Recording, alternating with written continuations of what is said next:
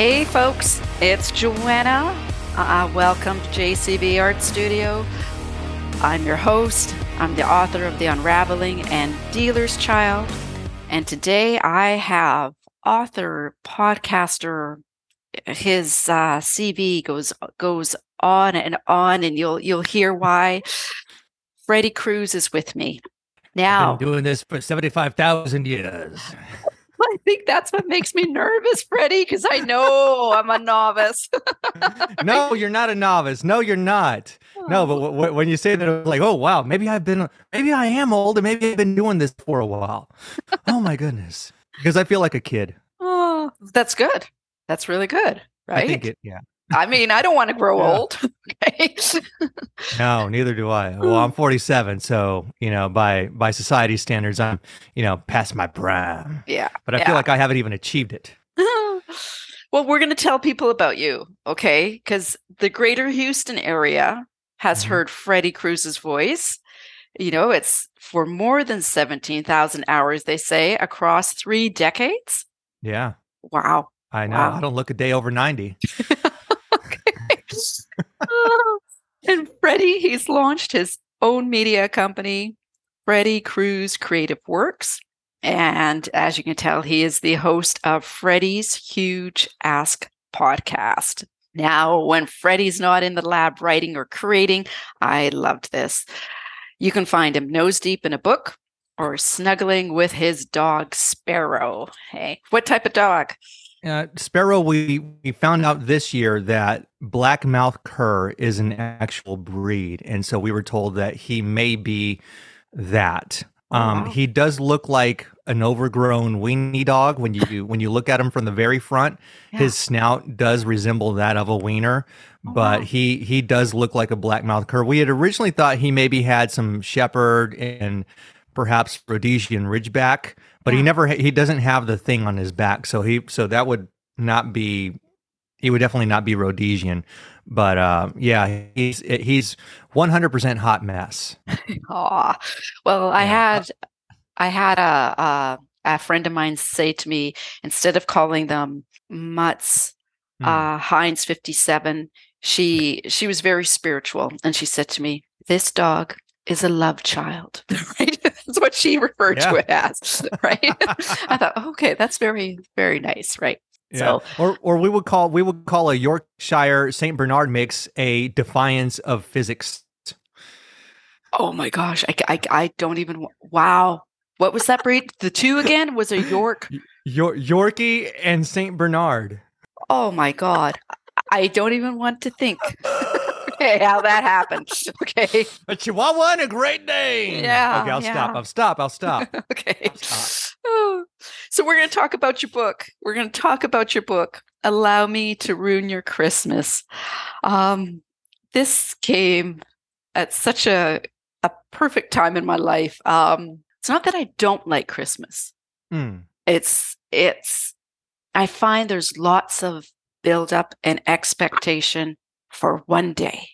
And I find people are just about going crazy trying to make travel arrangements to come and visit all on one day. Right. Mhm, And mhm. so, anyways, I'm going to say a little bit to our listeners Freddie's book, Allow Me to Ruin Your Christmas. It is a gruesome revenge thriller, but it is funny. It is funny. And if you like characters pushed over the edge, dark acts, family drama, who doesn't have that? Then you'll love Freddie's bloodstained holiday treat. So, Freddie, let's talk about this book. Let's talk about this book. First, what I liked was your acknowledgments. You thank the reader for taking this wild holiday ride with you. Of all the options for entertainment at your fingertips, you say you chose my book, and for that, you deserve a nice big slice of fruitcake. And then you write, just kidding. Okay. And nobody likes that crap. But seriously, thank you. This is all in his acknowledgments. So I'm thinking, A, why do people make fruitcake? But besides that, opposites attract. Like this book, it says it's a gruesome revenge thriller, but there's humor. There's humor in this. Thank you. I Well, first off, I think fruitcakes were made for people who write 1-star reviews for books Okay. that they don't like. They get the Kidding fruitcake. aside, yeah, kidding aside. Well, and you know what? I think everything has its utility, Yeah. except maybe fruitcakes. But no, this book, to your point about all the build up for one day, Yeah. I feel like maybe it was a bit of a projection because everything is it's the ideal holiday. It's family time and everyone's gathered around the tree or gathered in the kitchen with ham or tamales or desserts. Oh, little 7-year-old Jane and 6-year-old Jimmy are in the kitchen with mommy and daddy and Meemaw and Peepaw making cookies handed down, the recipe handed down from 25 years ago. Yeah. And the paper is it's still got the handwritten recipe and the scratched out writing from, use this amount of sugar instead of this. And so all that to say, and I'm saying this because I love tradition. All this to say, screw traditions for just 270 pages. Screw everything that you like about this season. Let's project a little. Let's dance with young's shadow. Yeah. Let's dance. Yeah. Let's do it. Okay. So I have to read a few pages from this book. It starts on page 12. I have to read this. Okay. Okay. I hope I'm not embarrassed. No. I may get embarrassed. Well, and then you can tell the listeners about Beckett. Beckett is our oh God, I'm wondering now if he's our protagonist or if he's our antagonist. But I see him as our protagonist I'm just going to start reading. So this is in Beckett's point of view. Beckett comes home from school. He's, teenager. And he sees this green McLaren parked in the driveway. Okay. He goes into the house where his mom's supposed to be. Okay, here we go. The rose petals trace along the entryway. Hot liquid bile shoots up my throat, but I force it down. Closing my eyes, I count to 10, trying to figure out my next move. I've never had this much trouble sneaking into the house. Nobody said anything yet, so maybe I do have a chance to make a beeline for the door and leave for a few hours. Maybe go back to school or to the park to go for a jog. Something, anything, to meditate the vision of Lex Griffin and my mom away. Then a clap fills the air, and another one. I'll say it's a clap and not a slap because, well, this is my mom we're talking about, and I don't want to hear anything about body slapping and my mom. Santa Baby, the Madonna version, starts to play, and now I know I should leave, but I don't.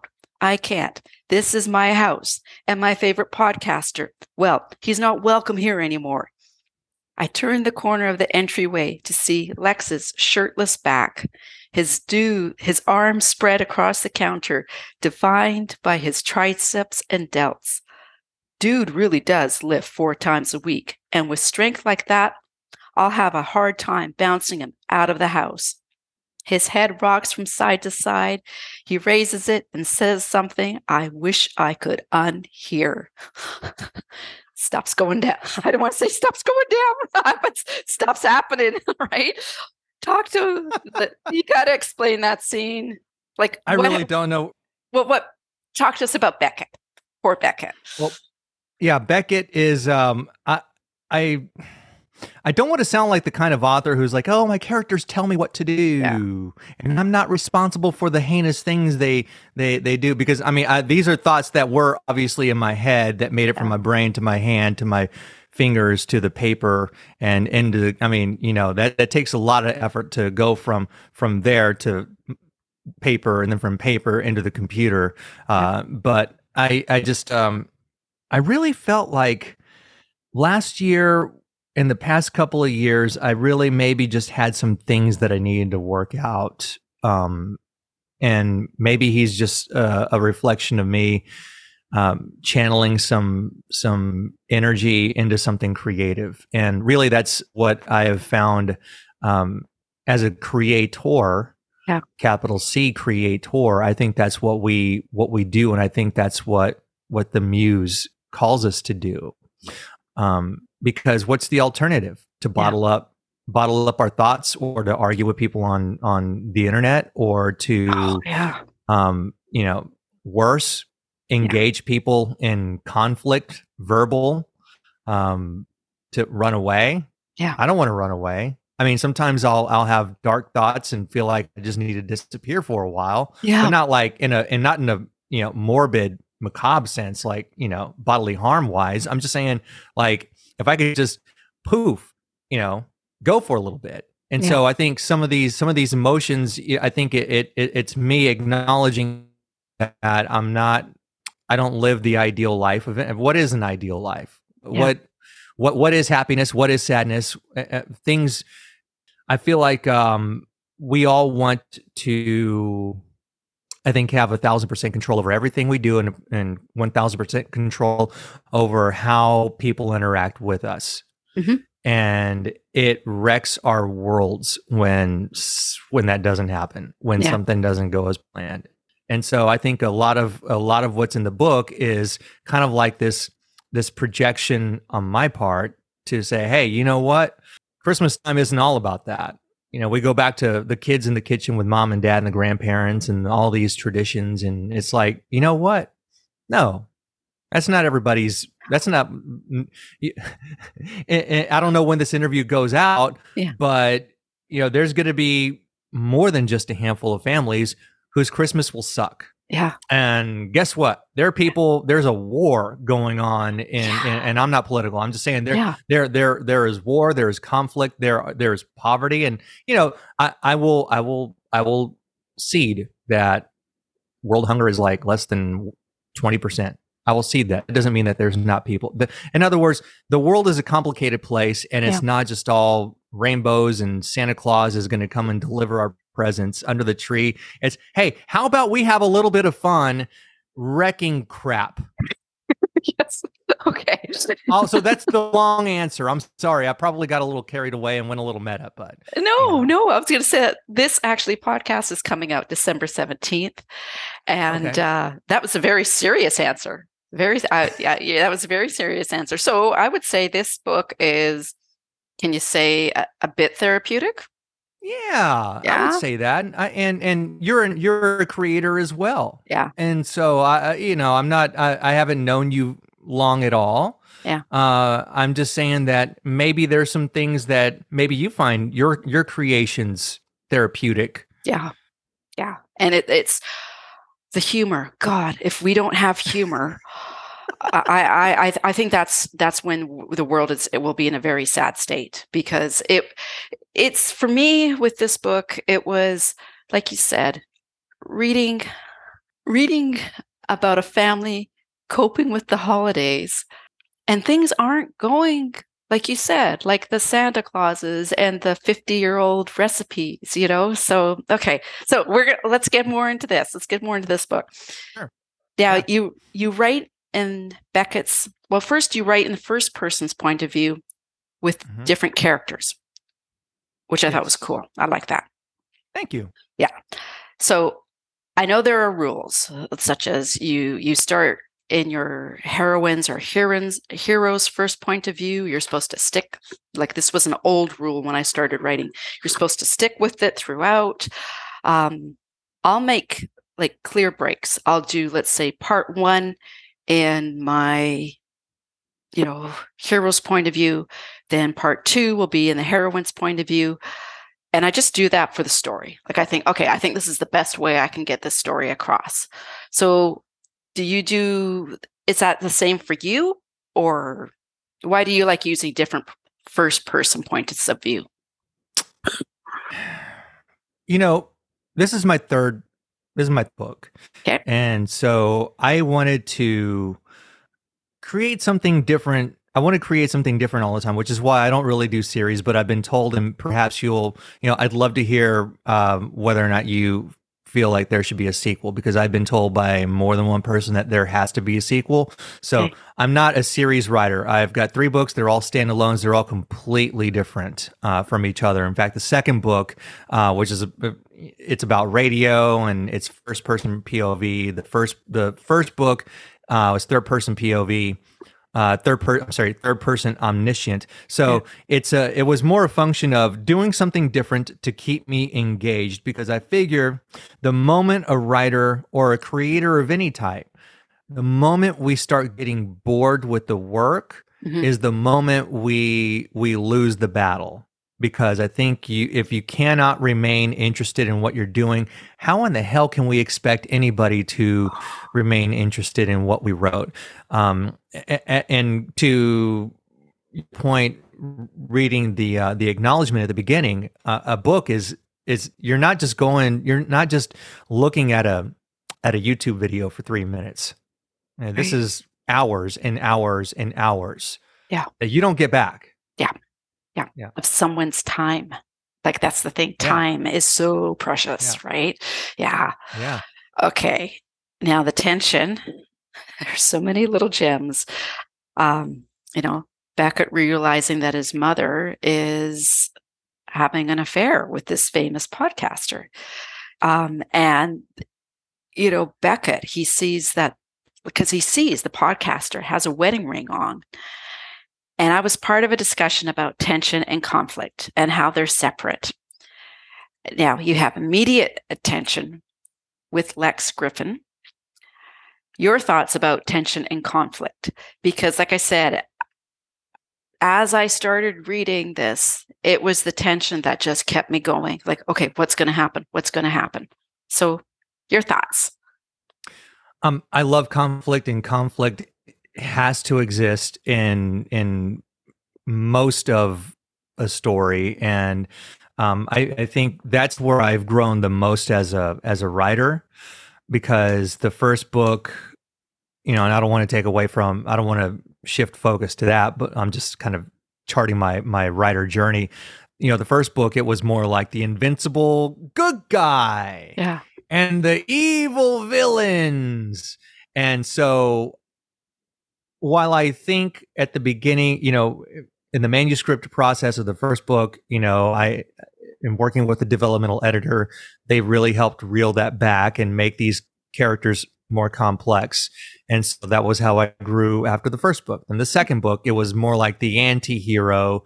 And, there were some components of the, I don't know what you would call the external negative force, like the bad guy, the evil villain. There was a small version of that, but I mean, then again, the book is called "They Canceled the DJ."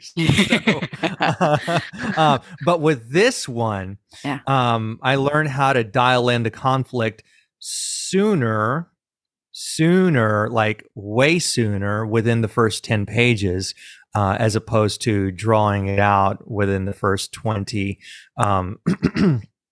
And so, and it doesn't have to be. And one of the things that I learned, of course, I've been, my career is earned a living as a copywriter. And so it was mainly sales, it's a radio promo copy. I'm selling the benefit of going to a concert. I'm selling the benefit of listening to the radio station so that somebody can win tickets for Taylor Swift, or so they can win $1,000. So that's pretty much, it's sales. But and very little conflict. There were some elements, when I write specialty copy or whatnot. But so all that to say, writing a novel, you've got to have that yin yang, that push pull, and it doesn't have to be explosive like a Lee Child novel every single book. You can have conflict without it being a major ordeal. It could be something that's humorous, or it could be something that just doesn't go the right way. It could be a flat tire. It could be the dog barking at the Amazon guy, and all of a sudden we spill something on our lap, and oh my gosh, it's acid, and it's now burnt through my jeans. I mean, it could be anything. I'm sure, we talked about before the interview, we talked about Toni Morrison, who I can already guarantee is a way better writer than me. And I'm sure she's got loads of conflict in her story, because if she didn't, she wouldn't have such longevity. Yeah. But I find like, you write, I think each author needs to write what I don't want to say feel comfortable with, but what's in them, and not trying to be someone else, because I don't think that author is then being true to themselves, and I think they will lose out on the writing experience if you're trying to be someone else, or right, that because yeah. Well, I love the humor. I love the humor in this, and it's little things, like Beckett, this guy, his mom works in funeral sales, and he jokes, she comes home from work. How dead was business today? Like, getting that chuckle, right? So, okay. So is Beckett a little bit like you, or a little bit of like you and Beckett?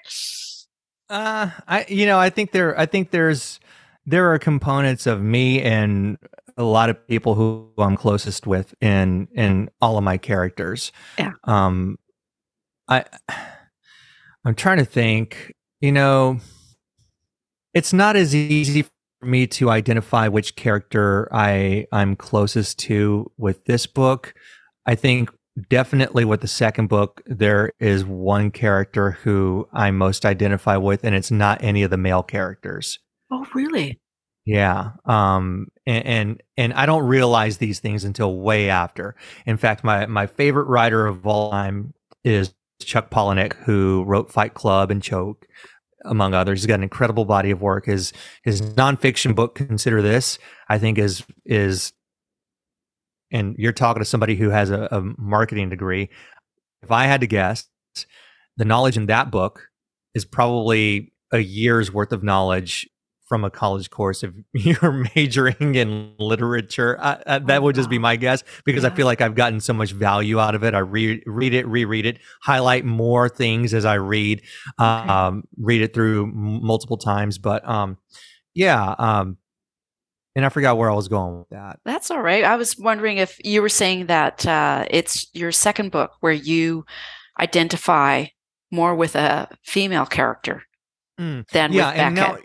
And now I remember. So it's in hindsight, when you read books, and I was talking about Chuck before I went on my fanboy tangent.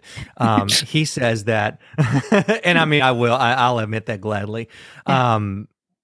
But he talks about not really knowing what, and I'm paraphrasing what he said, so this isn't a direct quote, but he talks about not really knowing what issues he was working out until way after he has written the book. And then when he realizes what he was working out, it's like, whoa, okay. And I got to that moment with Allow Me to Ruin Your Christmas. I got to that moment just in the past couple of weeks, and I'm like, all right. Okay. I'm like, all right, okay, yeah. It is crazy what, and you're a writer too. Yeah, it's crazy what getting into the flow state of writing can lead you to vomit on the pages, for lack of better terms. Yeah. Definitely. Yeah. So we've been teasing people. So I'm going to ask you the standard question. Can you tell our listeners what Allow Me to Ruin Your Christmas is about? Like, we've been teasing them, saying about the different characters. So what is it about? I'll tell you who it's not for. Okay. It is not for anybody who wants a sweet, cozy romance set against the backdrop of Christmas time in the Houston area. If you like flawless characters that you can absolutely root for, this is not your book.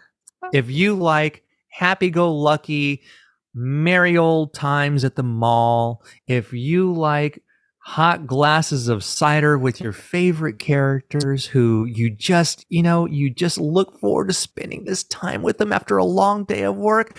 No, This isn't what you're going to get. Yeah.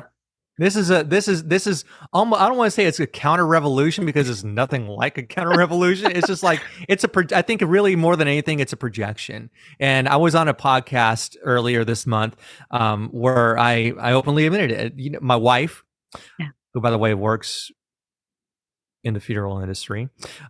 Okay.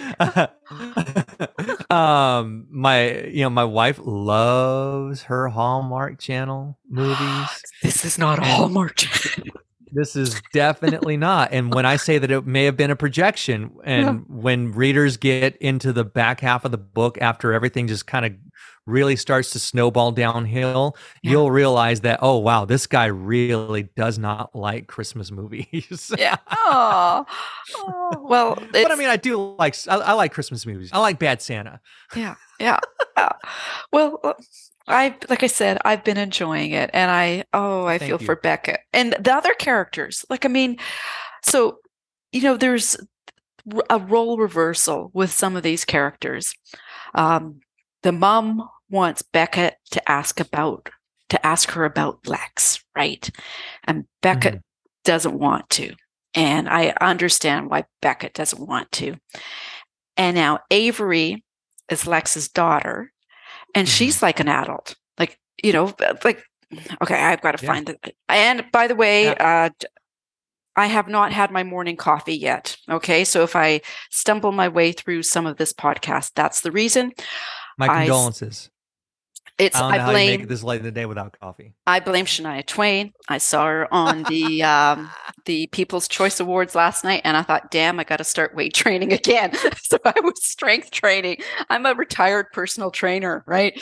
And so I did the thing I should not do. I saw Shania Twain on People's Choice Awards, and this morning I was doing my strength training, and I missed my coffee. But it's kettlebell training with 45 pound weights can do that to you. We can just curl 20 reps at 45 pounds, and you do the kettlebell swings with 100 kilograms. No, I do the kettlebell swings. That's not what you I still do. God. For someone 50-ish, I will do a kettlebell swing. And gosh, this isn't supposed to be about me. This is supposed to be about your book. And okay, but now that we're here, but I love talking to you about this kind of stuff. I mean, that's the beauty of a podcast. But I'm sorry to go off topic. That's okay. Kettlebell swings are the spawn of Satan, by the way. Well, hey, maybe one day when I'm in my 60s or 70s, maybe I'll make it into the Guinness Book of Records, because I can still do men push-ups. So that's why I missed my coffee. I wonder if Shania can. All right. Anyways. All right. There you go. But like Avery, she's Lex's daughter, and the little girl Piper is having a meltdown because it has to do with Santa. And Avery says to Lex, she's like, Piper, she doesn't need, another American Girl doll or Barbie set. She needs her parents, right? And it's like, go Avery, So just how did you come up with this girl Avery? I have no answer. Okay. And that's crazy because this is the first book that I did not completely pants. Okay. So there was a mild outline, and I gave myself permission to let the muse dictate to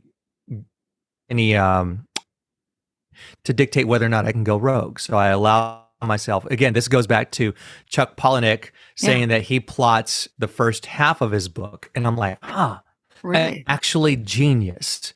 That's actually genius because you've got some structure. Yeah. So if you want to go to Disney World, you can go to Disney World. Yeah. But if you completely pants it, you might just end up going to Disney World in a plane that runs out of gas. Yeah. And you crash land.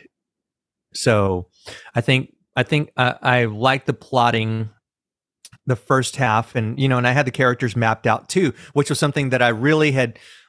I hadn't really tinkered with it too much previously, but yeah, I thought, you know what? If I'm going to write this book, and the developmental editor who I worked with for the second one, she had made the point, if you want to write a book every year or somewhere along those lines, then you would do best to plot and have an outline. And so I'm like, all right, so this is, I want to do a book every year, a year and a half. This year professionally has been a little rough. Yeah. So I'm probably not going to write much in 2023. But I'm like, all right, I know what I got to do.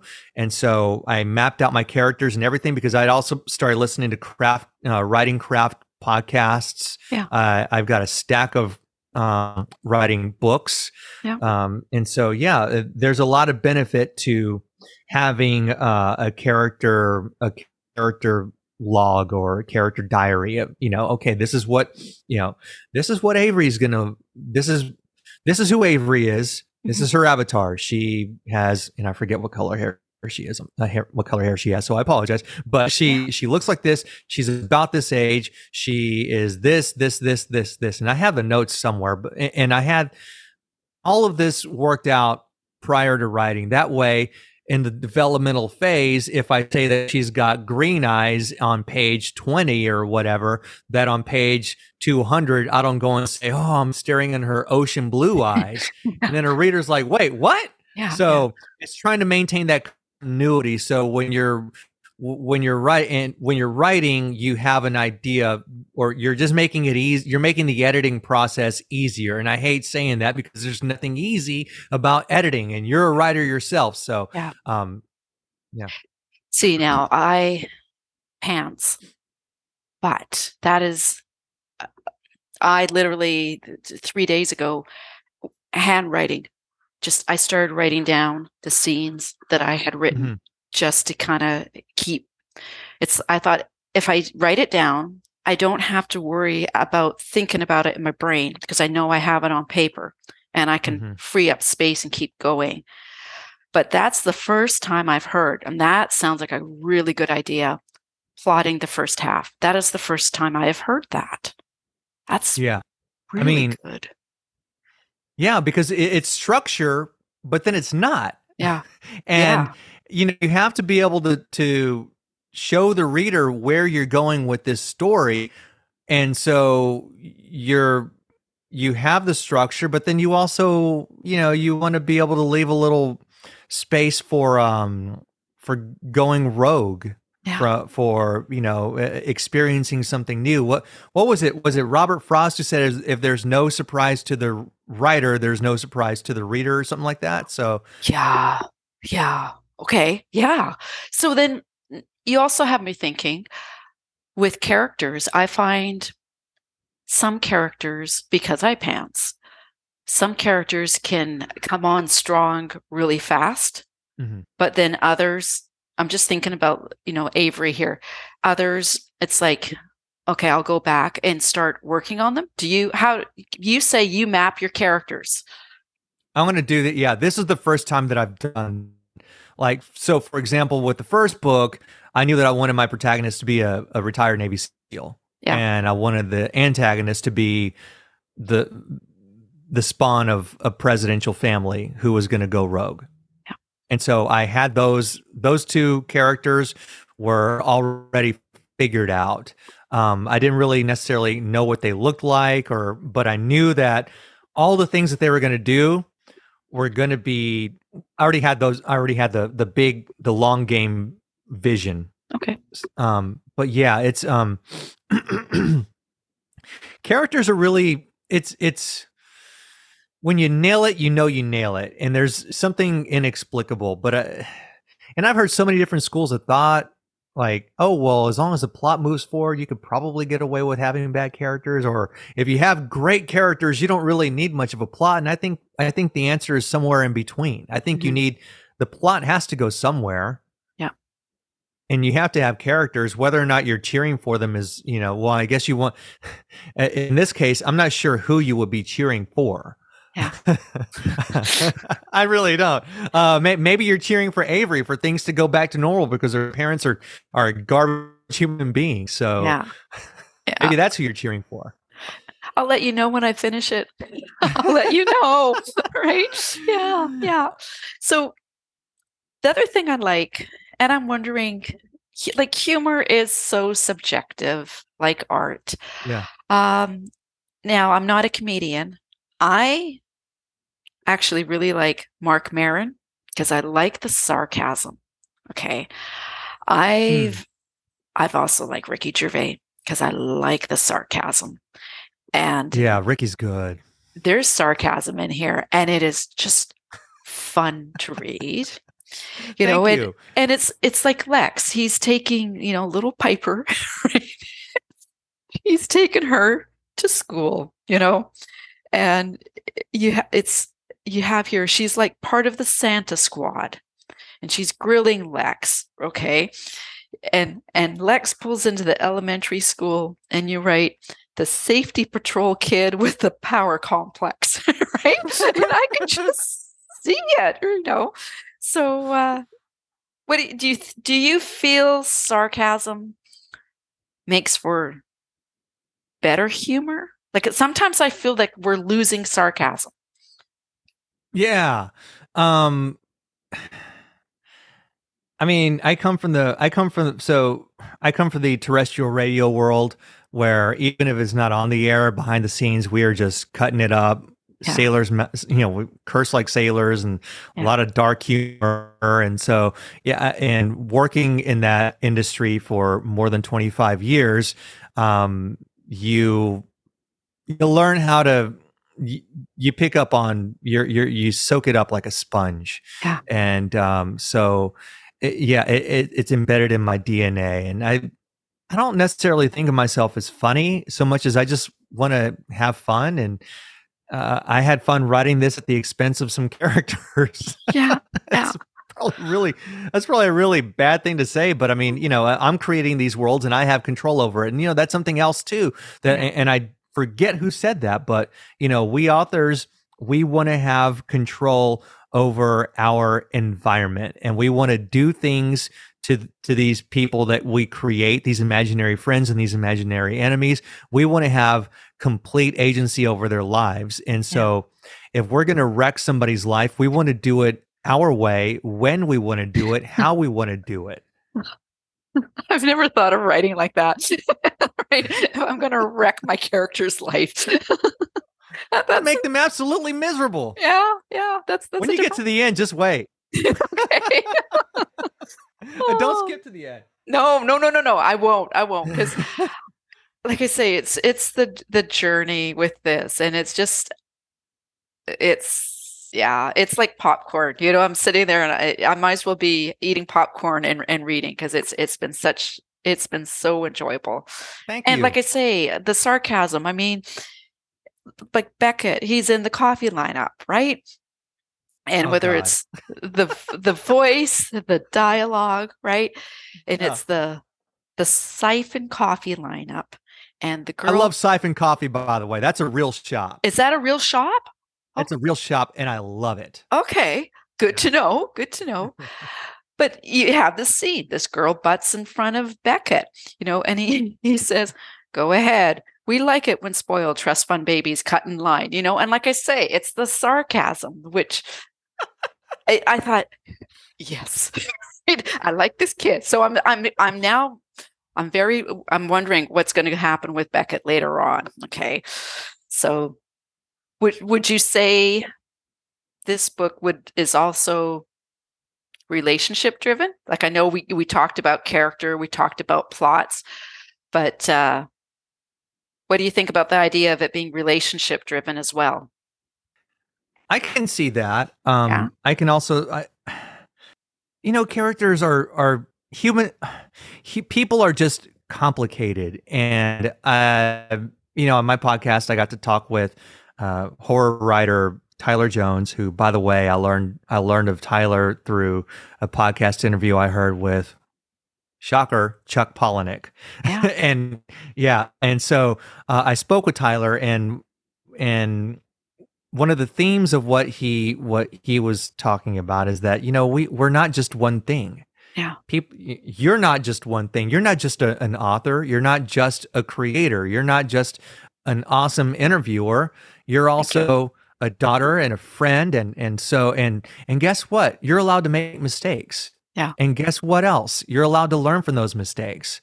Yeah. And if someone has a bad experience with you and they think, I don't know, if you accidentally cut somebody off in traffic and they think that you did it on purpose and they flip you off and they think that you're the worst thing to ever happen to them for that day, then you're like you're the worst enemy. Yeah. But you're not. Yeah. Because you're not just one thing, and neither am I. And so I think there's a lot of and maybe that's another projection on my part, is that I tried to create people who, Lex's wife is a really successful entrepreneur. Yeah. And at what cost? Yeah. At what cost? I mean, you talk about Avery, and Avery was like, "Hey, I want my what if Piper just needs her parents for Christmas?" Yeah. And so that's a little bit of projection as well. And maybe this book was a lot more therapeutic than I thought, but I just had fun creating a really, I don't know, fun ride, something different I've never done. Well, the dialogue, like I say, for Beckett is so good, so good, so I'm, we're going to wrap it up here a little bit. I have a fun question for you.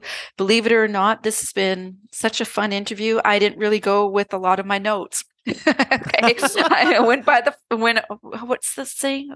I went on the fly. Like I looked down at some of my questions, but here's my fun question, which I have, which I don't want to skip.